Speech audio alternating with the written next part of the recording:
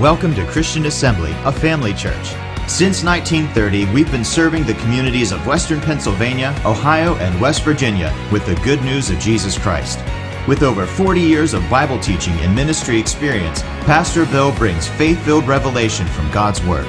We believe with you, wherever you are, that God will inspire and change your life through the following teaching. For more information about Christian Assembly, follow us on social media or visit our website at cafamily.net.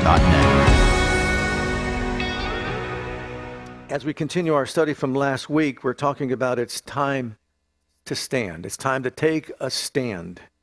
And we'll just give you a few points that we made last week as a review, just in case some of you weren't able to listen last week, and get you updated. First of all, we talked about the fact that revival is God's response to God's people standing up for the things he desires to be done on the earth. They don't just happen. They happen because people are looking to God, crying out to him, honoring him, fasting, praying, just waiting upon his presence, letting him know that maybe enough is enough. And we want your presence. We want your power. We want your glory. We want the fire of your Spirit to fall here within our midst. Then we talked about, well, how do we stand? And we talked about standing scripturally, prayerfully, courageously, seeing to it that we take the Word of God, honor the Word of God, stay in prayer. Believing prayer is what changes things and brings God on the scene. And then being courageous, because we know that we're going to be challenged along the way. And so courage is important. Then we talked about where do we stand? And we talked about how Moses was told by God, stand by me. Stand right here by my side. That's exactly what Moses did. That's exactly what you and I should do. Stand by God. Then we talked about standing in the gap. He looked for a man to stand in the gap, make up the hedge, put one hand on God and one hand on a situation. Could it be the nation? Could it be your family? Whatever it might be. Someone who's wayward. One hand on God. You're the conduit. One hand on the situation so that God can move in a powerful way. And we talked about the fact that we're to stand publicly. And what that means is we're not ashamed of the gospel of Christ. We're going to be a witness to all those around us everywhere we go, in our precept, also in our example, by the lifestyle that we live. Then we talked about why do we stand? Well, we stand because of the opposition that's against us.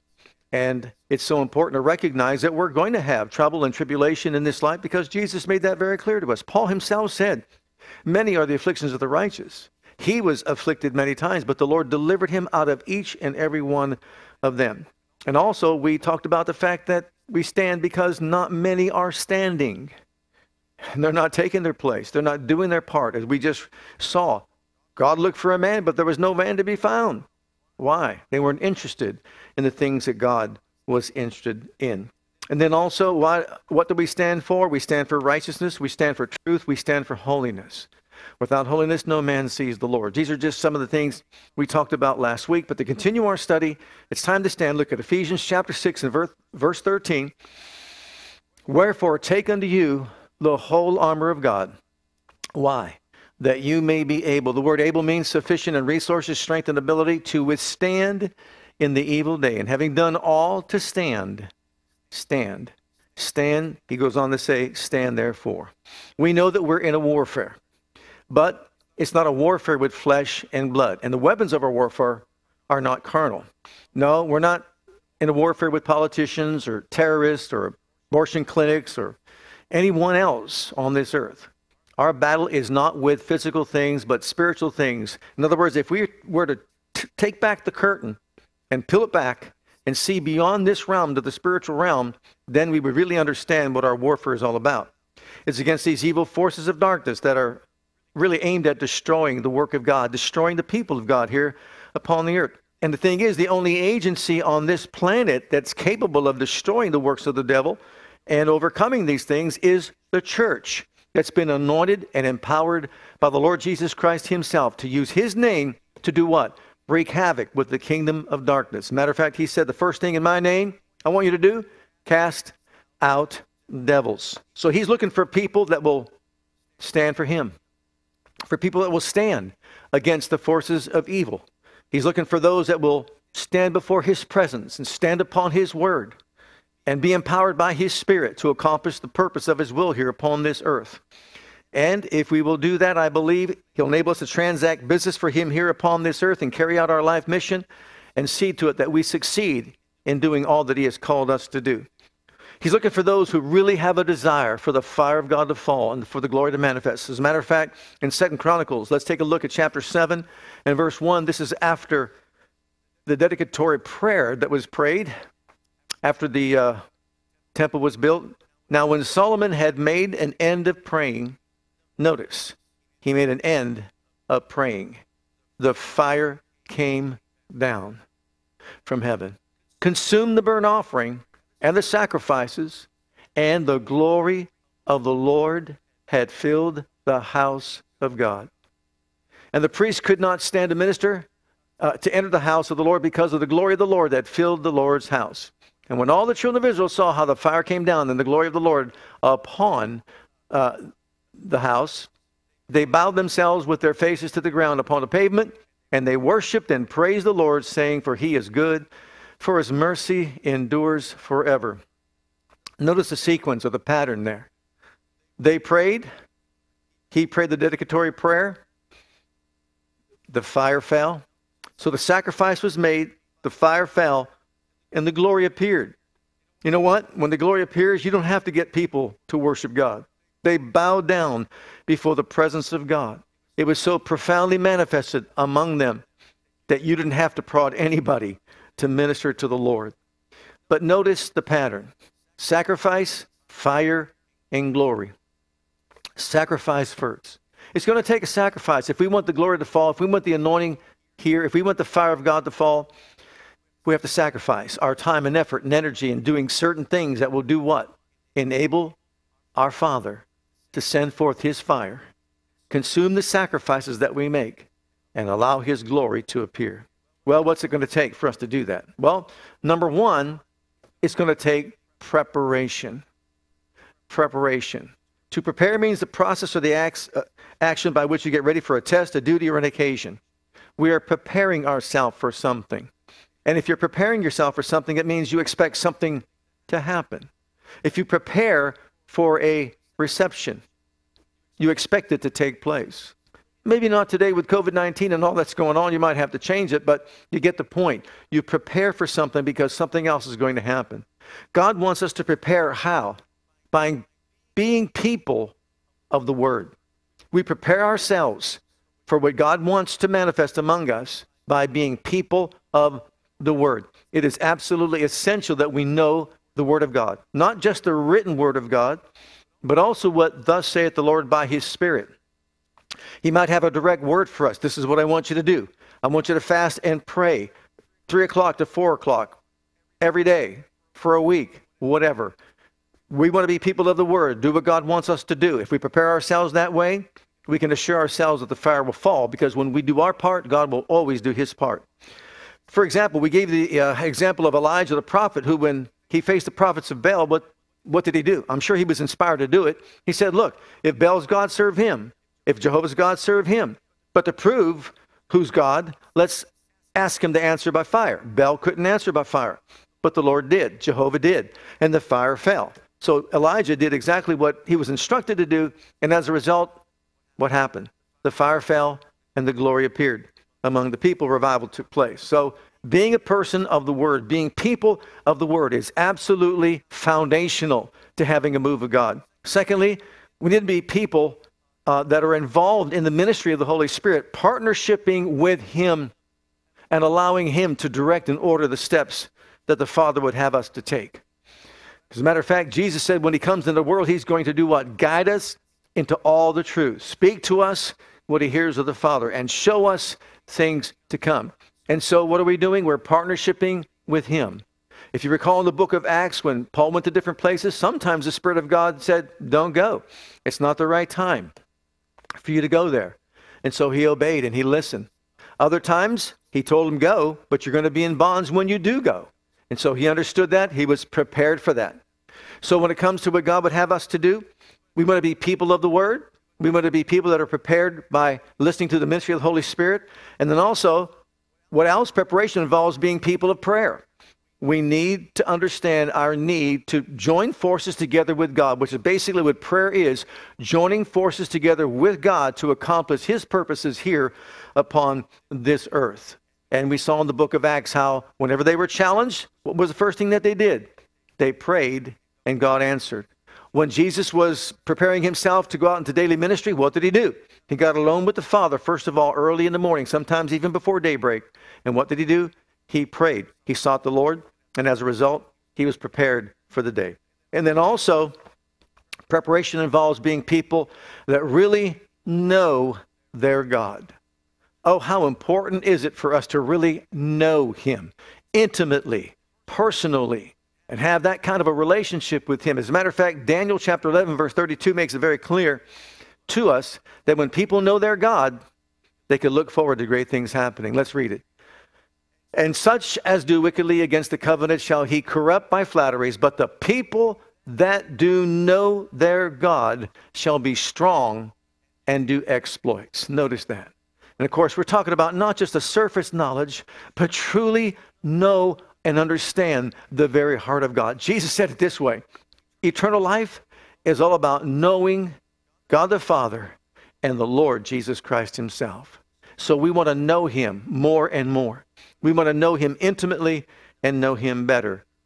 And as we do so, we're better prepared to be in a position to cooperate with him to see to it that his fire falls in our midst as a church body and also in our own homes.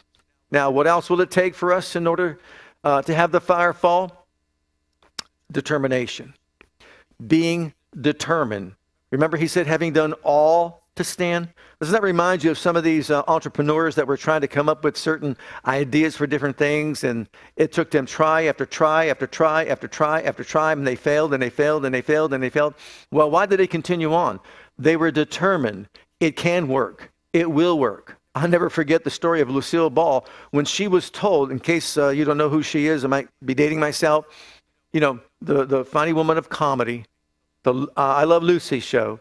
She was told from the very beginning when she set out to become an actress, you can't act. Don't. Go find another profession.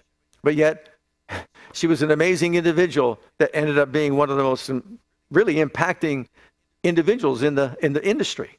So you don't give up. You're determined. That means to see it through to the end. We're going to see this thing through to the end. Our minds are made up. We're not going to look back. We are not going to fall back. We are not going to quit because we believe in going forward and accomplishing the purpose of God's will. So it's important that we recognize that this is the same characteristic that Jesus maintained when he was here upon this earth. What did he do? He set his face like a flint to go to Jerusalem, and there wasn't anything that was going to stop him along the way. And that's how we need to be. Determination means I am going to set myself as Jesus did, and I'm going to achieve what he said I can achieve. I'm going to set a goal for myself, and I'm not turning back. In the book of Daniel, chapter 3, verses 17 and 18, this is the story of the three Hebrew children in the burning fire furnace. You talk about preparation and then determination to see to it that they would be determined to do what? Serve God, walk with God no matter what they faced. They were not going to quit. They were going to go to the end. Let's read it. Daniel 3, 17, 18. The king said, if you don't bow, you burn. And everybody else was afraid, and they all bowed, so they didn't burn. But Shadrach, Meshach, and Abednego said, we are not bending, we are not bowing, and we're not burning. O king, we'll do whatever you want us to do within reason and within the framework of the word of God and the will of God for our lives.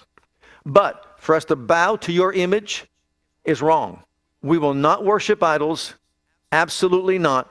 You can do what you want, but we will not bend, we will not bow, and we will not burn. So if it be so that you throw us into the furnace, because Nebuchadnezzar, he said, look, who's going to be the God that can deliver you out of my hand? And they said, look, our God whom we serve is able, sufficient in resources, strength, and the ability to deliver us from the burning fiery furnace. And notice this, and he will. That is confident faith. It's courage to stand there before the king with everybody else is bowing and worshiping the image. But they said, oh no, no, not for us. We're taking a stand. Our God can and our God will deliver us out of thine hand, O king. But if not, means if you don't throw us into the furnace, be it known unto thee, O king, we're still not going to bow down. We will not serve your gods nor worship the golden image which thou hast set up. We absolutely will not do it. So, why were they so determined? Because they were prepared. Why were they so headstrong? Because they were prepared. How did they know that God was going to deliver them? They were persuaded. If you recall, the Bible tells us that Abraham was persuaded that what God said, he will also do. And so they knew what God said. They knew God was on their side. They were fully persuaded. They refused to fall victim to the pressure that they were under in front of all the people and the king as well. And the burning fiery furnace meant nothing to them. It was no match to their God. And what happens? Pressure comes along. The king turns up the flames, and it's hotter and hotter, as if that's going to matter. What do? It doesn't matter how hot you make it. Our God is able. He's sufficient in resources and strength and ability, and he will deliver us out of your hand, O king. Well, what did they know? Could they know something like this in the book of Isaiah, chapter 43, beginning at verse 1? Is this something that they might have known that we all need to know? Let's read it. But now thus saith the Lord that created thee, O Jacob, and he that formed thee, O Israel, fear not, for I have redeemed thee. I have called thee by thy name, thou art mine. When you pass through the waters, I will be with you, and through the rivers they shall not overflow thee. When thou walkest through the fire, thou shalt not be burned, neither shall the flame kindle upon thee. Why? Because I am the Lord thy God. It goes on to say, I am the Lord thy God. What a statement. What do we read here? Flood waters are no match. Fire is no match.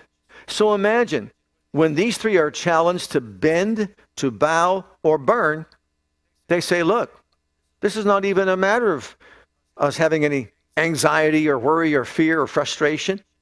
The God we serve can, and the God we serve will deliver us out of your hand. We're taking a stand. We will do our part, and he will do his part. You know what? That's not arrogance. That's understanding covenant.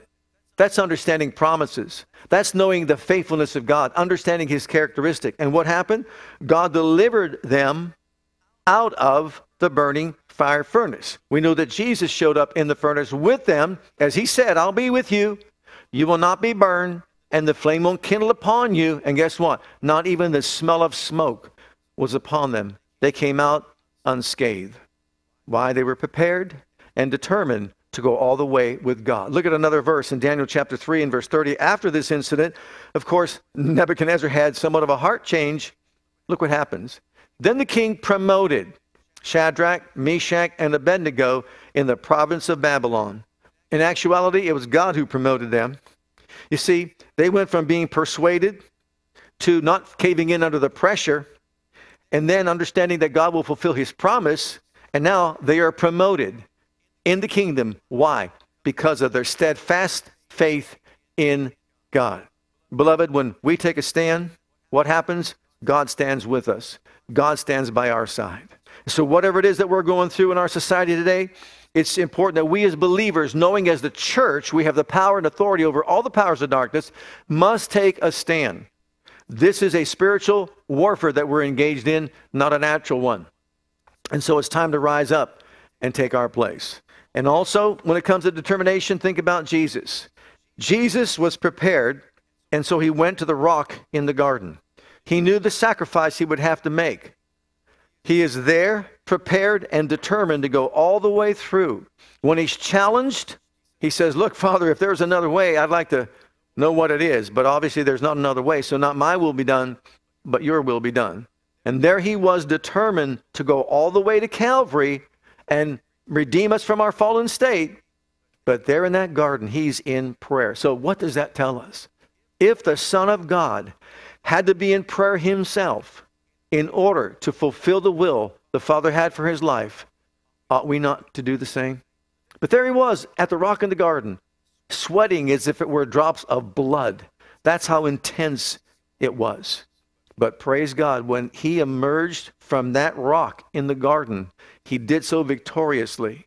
He set the tone for what was about to take place. The suffering that he would suffer was already set in his heart and mind to be fulfilled. And he succeeded. Third thing we need to know when it comes to taking a stand for God, there has to be dedication. There has to be dedication. When it comes to prayer, we've got to be dedicated to it and not just a hit and miss basis. Look in Daniel chapter 6. And this is the story of Daniel who is being told that he can't pray. He can't pray to God. And if he does, he's going to be thrown into a den of lions. But you know, Daniel was of a good character. Daniel took a stand for God. And this is how he did it. Let's read it. Daniel 6, look at verse 10. Now when Daniel knew that the writing was signed, he went into his house. That was the decree that if any man doesn't bow and worship, then they're going to be thrown into a den of lions. And his windows being open in his chamber toward Jerusalem, he kneeled upon his knees 3 times a day and prayed and gave thanks before his God as he did aforetime. You got to picture that. The windows are open. He's being heard. He's praying as he did before. He is not daunted by anything that he read or heard. Well, then these men assembled and found Daniel praying and making supplication before his God. I wonder if they videotaped him or took a picture of him on their iPhones or whatever. Whatever it was, they caught him doing it. Then they came near and spake before the king concerning the king's decree. Hast thou not signed a decree that every man that shall ask a petition of any god or man within 30 days, save of thee, O king, shall be cast into the den of lions? And the king answered and said, the thing is true, according to the law of the Medes and the Persians, which altereth not. In other words, you can't change it. Then answered they and said before the king that Daniel, which is of the children of the captivity of Judah, regardeth not thee, O king, nor decree that thou hast signed, but maketh this his petition 3 times a day. So in other words, he disregarded you, O king. But you know what? He had high esteem and regard for God, didn't he? Well, as a result of what they said, they're telling on him, you can say, he was thrown into a den of lions. The king was upset with himself for even signing the decree, and he realized that he was duped. He recognized what they were trying to do. He knew they wanted to kill him, Daniel, because they were jealous of him. But you know what? Daniel took a stand. He took a stand that says, you know what? Nothing is more important than my relationship with Almighty God. I know the living God. Nothing is more important than me praying to him, joining forces together with him to accomplish his purpose in and through my life. I depend on him. I need him. And you want me to pray to a statue? You want me to pray to a false god, an image? Absolutely not. It doesn't matter what the decree is. I've got the word of God. And that's the highest decree in my life. Of course, as a result, he was thrown into the den of lions. Why? Well, because it was a law. And the king couldn't change it. And what happened in the morning was this. The king goes, this king did not sleep all night long, but he goes running to where Daniel was. And he hollers out, Daniel, was your God able to save you? And of course, Daniel responded to him and he heard him. Yes, the Lord sent his angel to shut the mouth of the lion and preserve me alive. And of course, the king was very, very happy about that. But once again, we see something happening. Someone takes a stand for God, for what is righteous, for what is truth, and what is holy. And what happens? God shows up. Now, you could say that wasn't fire or that wasn't glory, but it was an angel to shut the mouth of the lion. Isn't that what we were looking for? Isn't that what he was looking for? Absolutely. Number 2, purity. Look at Daniel chapter 1 and verse 8. Dedication to prayer. Dedication to purity. But Daniel purposed in his heart that he would not defile himself with a portion of the king's meat, nor with the wine which he drank. Therefore he requested of the prince of the eunuchs that he might not defile himself. What a commitment. He was dedicated to living a life of purity before God. He wasn't going to defile himself with anything that God says would defile his very life. So he made that dedication to prayer, a dedication to purity. And of course, we serve a holy God, and he wants us to walk in holiness and purity. But then also, he was dedicated to the Word. Look at Daniel chapter 6, and look at verse 23. This is when the king went to where Daniel was, and this is what happens. Then was the king exceeding glad for him and commanded that they should take Daniel up out of the den. So Daniel was taken up out of the den, and no manner of hurt was found upon him. Why? Because he believed in his God. Well, what did he believe? He believed what God said. He believed what God told him. What did he tell him? I'm not going to leave you. I'm not going to forsake you. You take a stand for me, and I will stand by your side. I will intervene on your behalf. And of course, he did. And so praise God. Dedication means we bow to the will of God and not the will of man. It means we make whatever sacrifice we have to make. Why? Because God is first in our lives. It means we resist any power that would impede our progress in any way. We stand against it and refuse to fall victim to it. Why? Because God, our Father, is number one in our lives. So he took a stand, and as a result, he was delivered. Now, what does our stand really involve? Let's really get down to it. Number one, power. Look in Ephesians chapter 6 and verse 10. Power. As I said, we are engaged in a spiritual warfare. All around us, we have enemies targeting our lives for destruction. To bring destruction, to kill, steal, and destroy into every part of our lives, no matter what it is. Individually, health, finances, marriage, family, children, etc. And the list goes on and on. Our church, our nation, whatever. That is what they are bent on doing, period. To bring destruction to humanity.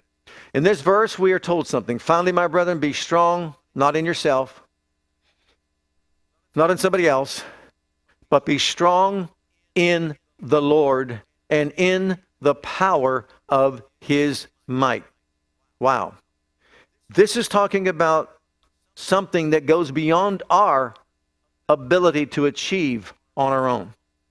This is because we've been empowered by the Holy Spirit. As Jesus said, when you're baptized with the Holy Ghost, you'll be baptized in fire and power. You shall receive power. After that, the Holy Ghost has come upon you. And you know what?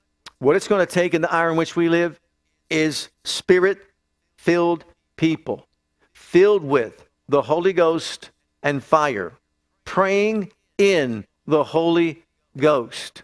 I believe there is so much that needs to be done, but the only way it's going to get done is by Spirit-filled believers praying consistently in the Holy Ghost, dispelling the darkness that's around us, rising up, being strong in the Lord and the power of his might. Well, what power are we talking about? He goes on to say in those other verses, we won't take time to read them all, but number one, he says, the power of truth. Have on the girdle of truth. Truth holds everything together, but it's the power of truth. Truth is a powerful force. Jesus said, you shall know the truth, and the truth will liberate you. Praise God. So we're standing in the power of truth. And then he said, the breastplate of righteousness. We are standing in the power of our righteousness. We are righteous before God. The enemy would come along and condemn us, tell us we're not worthy, and say all kinds of things to us, pointing out our faults, our failures, our shortcomings, inadequacies, and all that. But you know what? Thank God our righteousness is not of ourselves, it's of Christ. We are the righteousness of God in Christ. So we stand in the power of that right standing with God, and we can boldly stand before the throne of God and just say, I belong here. I was a sinner, but I've been saved by grace. I'm the righteousness of God in Christ. I stand against the enemy in the power of the righteousness that he made me. And then he said, your feet shod with the preparation of the gospel of peace. The gospel is the power of God unto salvation. It is a powerful thing. You know, when someone hears the gospel message for the first time, it is so impacting. It can change a human life. It could bring someone up out of the miry clay, put them on feet that stand on solid ground in Christ, in the kingdom of God. One gets filled with the Holy Ghost as they hear the gospel message of the baptism of the Holy Spirit. And the list goes on and on. But the gospel is the power of God to save the Jew and the Gentile alike. And you know what? We have it, and we're to herald it in our society today. Then he talked about the power of the shield of faith that quenches every fiery dart of the devil. And what does that mean? It means we have faith in the author of the Word of God. We have faith in what God said, faith in the promise of God, faith in the covenant of God, the blood that was shed. We overcome by the blood of the Lamb and the word of our testimony. We declare what God said to be true, no matter what we see, no matter what we face. The power of faith. And then he talked about the helmet of salvation. This is talking about the renewed mind. The renewed mind. The power of a renewed mind. As a man thinks in his heart, so is he. Our minds are renewed to think the way God wants us to think. Why? His thoughts are higher than our thoughts. His ways are higher than our ways. The way he thinks and his ways are so much higher than ours, as high as the heaven is above the earth. And that's a long ways up. So his thoughts and ways are higher than ours. So we renew our minds. Why? Because we want to live by this higher way. You think about what Jesus knew when he was here upon the earth. He walked on water. He knew how to walk on water. He knew how to disappear in a crowd who tried to throw him off the brow of the hill. He was translocated from where he was to somewhere where they couldn't touch him. He knew how to get on a boat on the sea, and when he got there, a calm came, but then also the boat was translocated with all the people to the other side of the sea, to their destination. You think his ways and thoughts are higher than ours? And this list goes on and on, the things that he did here upon this earth.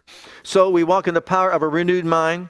We walk in the power of the Word of God, which we know the Word of God is quick and powerful, we're told. And then also the power of prayer. There is power in prayer. When we join forces together with God, there is power, miracle-working power. What did James 5 tell us? The effectual, fervent, heartfelt prayer of a righteous man makes tremendous power available, dynamic in its working. Praise God. And so, we stand in the power of God. But then secondly, we stand also with passion. We are passionate about what we believe. You know, think about that yourself. Do yourself a test. Gauge your passion for the things of God. Think about when you first got saved. Are you as passionate for the things of God as you were then, or less passionate right now? I know when you first get saved, there's a hunger, there's a thirst for the things of God, for the Word of God, and you want to know more and more and more about the things of God. You want to serve Him fervently with a heart full of passion. Look in the book of Romans in chapter 12, beginning at verse 9. Let love be without dissimulation. Abhor that which is evil. Cleave to that which is good. Do you see the passion in that? Abhor it. We should abhor everything that is identified as being evil. We should cleave to what is good. Be kindly affectionate one to another with brotherly love, in honor preferring one another. And notice this, not slothful in business, but fervent in spirit, serving the Lord. What's he talking about? A fervent spirit, hot, heated spirit, a spirit that's set ablaze when it comes to serving God. You depend on Him. You want Him. You've got to have Him. You want His presence. You want His power. You want His peace, His promises fulfilled. You want His protection in your life. And so do I. We're passionate about the lost being saved. We're passionate about seeing the glory of God manifest among us. Look at David. You can hear the passion as you read these verses, this verse of Scripture, these verses here in Psalm 63. Notice how passionate he was. O God, Thou art my God. Early will I seek Thee. My soul thirsts for Thee. My flesh longs for Thee in a dry and thirsty land where no water is, to see Your power and Your glory, so as I have seen Thee in the sanctuary. Because Your loving kindness is better than life, my lips shall praise Thee. Thus will I bless Thee while I live, and I will lift up my hands in Thy name. Can you see the passion? Can you feel the passion? Oh, I'm empty without you, Lord. I want to experience your presence, your power, your glory. As I've seen it before, I long for it even now. He was hungry for it. He was thirsty for it. We should be the same way. And then number 3, it also involves persistence. In the book of Hebrews chapter 6 and verse 12, and sometimes I think, this is kind of left out, but let's read the verse. Hebrews 6 and verse 12, be not slothful, but followers of them who through faith and patience or perseverance inherit the promises. Why did he use the word patience or perseverance as well? Why? Because he knew there would be opposition. He knew that things would not be automatic or instant. He knew we would have to persevere to get to the place of victory that we're longing for. Whatever it is that we're looking for. We don't give up. We don't faint. We don't lose heart just because it doesn't materialize instantly. Whatever it is we're looking for, the fire of God to fall, the glory of God to manifest, the healing in our bodies, the deliverance for our souls from whatever might come against us in this life, God wants us to be full of power, passion, and persistence. In Luke 18, verse 1, here we get a hint of it. Look at what it says. And he spake a parable unto them to this end, that men ought always to pray and not to faint. Which means what? There can be a tendency or a temptation to faint. It means don't faint, don't cave in, don't give up, don't lose heart, don't look back, don't go back, but press on all the way to victory. Yes, it's going to take both faith and patience to inherit the promises of God and to have it fulfilled in our lives. So, what are we to do? We're to watch and pray. We're to guard our heart, separate from evil in every evil way, and also never ever give up, but stand strong under the pressure that will come against us in this life, no matter what it is that we're going through.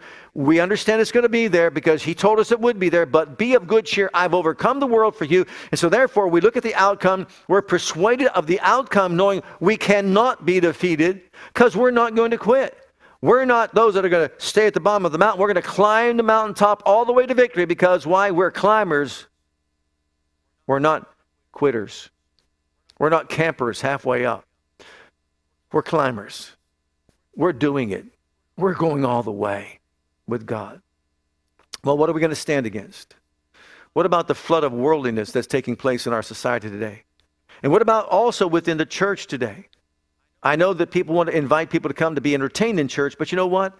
I am so much more convicted even at this moment right now. What we need is not entertainment in our churches. We need the power and the glory and the majesty and the presence of the living God to bring conviction upon the souls of people that are out there in the world, letting them know, look, Jesus is coming soon and it's time to get ready and not delay. Get ready. You've got a life to live, yes, but you know what? He's coming soon and we should be doing something for him in our service to the Lord for all that he did for us upon Calvary. And then, what else? We stand up for what is right, even when it may seem to be not very popular. You take a stand, praise God. It may not look popular, you may not look popular, but you're taking a stand. Why? Because you serve a holy God. And that holy God did so much for you that you want to stand up for him. You want his fire on you. You want his glory on you. So you take your stand and say, this is God's way, and I'll endorse it and enforce it in my life. Also, we stand for the unborn child, knowing that this life of this girl or this boy, this infant, is precious in the sight of a living God. I'll be honest with you. It's time to really open up our eyes, church, and begin to see this is murder. Saving the whales but killing the babies is beyond our comprehension. And to think that people could actually think it's okay is beyond my comprehension. You want to know what? There's nothing more valuable than human life. Thank God for the whales, but Jesus didn't die for the whales. Thank God for the polar bears, but Jesus didn't die for the polar bears. Jesus died for human beings like you and me, and even those in the womb. It's time that we rise up and recognize our need to stand with God when it comes to this issue. And I mean do everything we possibly can to eradicate it in our society. We stand up for morality as it's defined by God.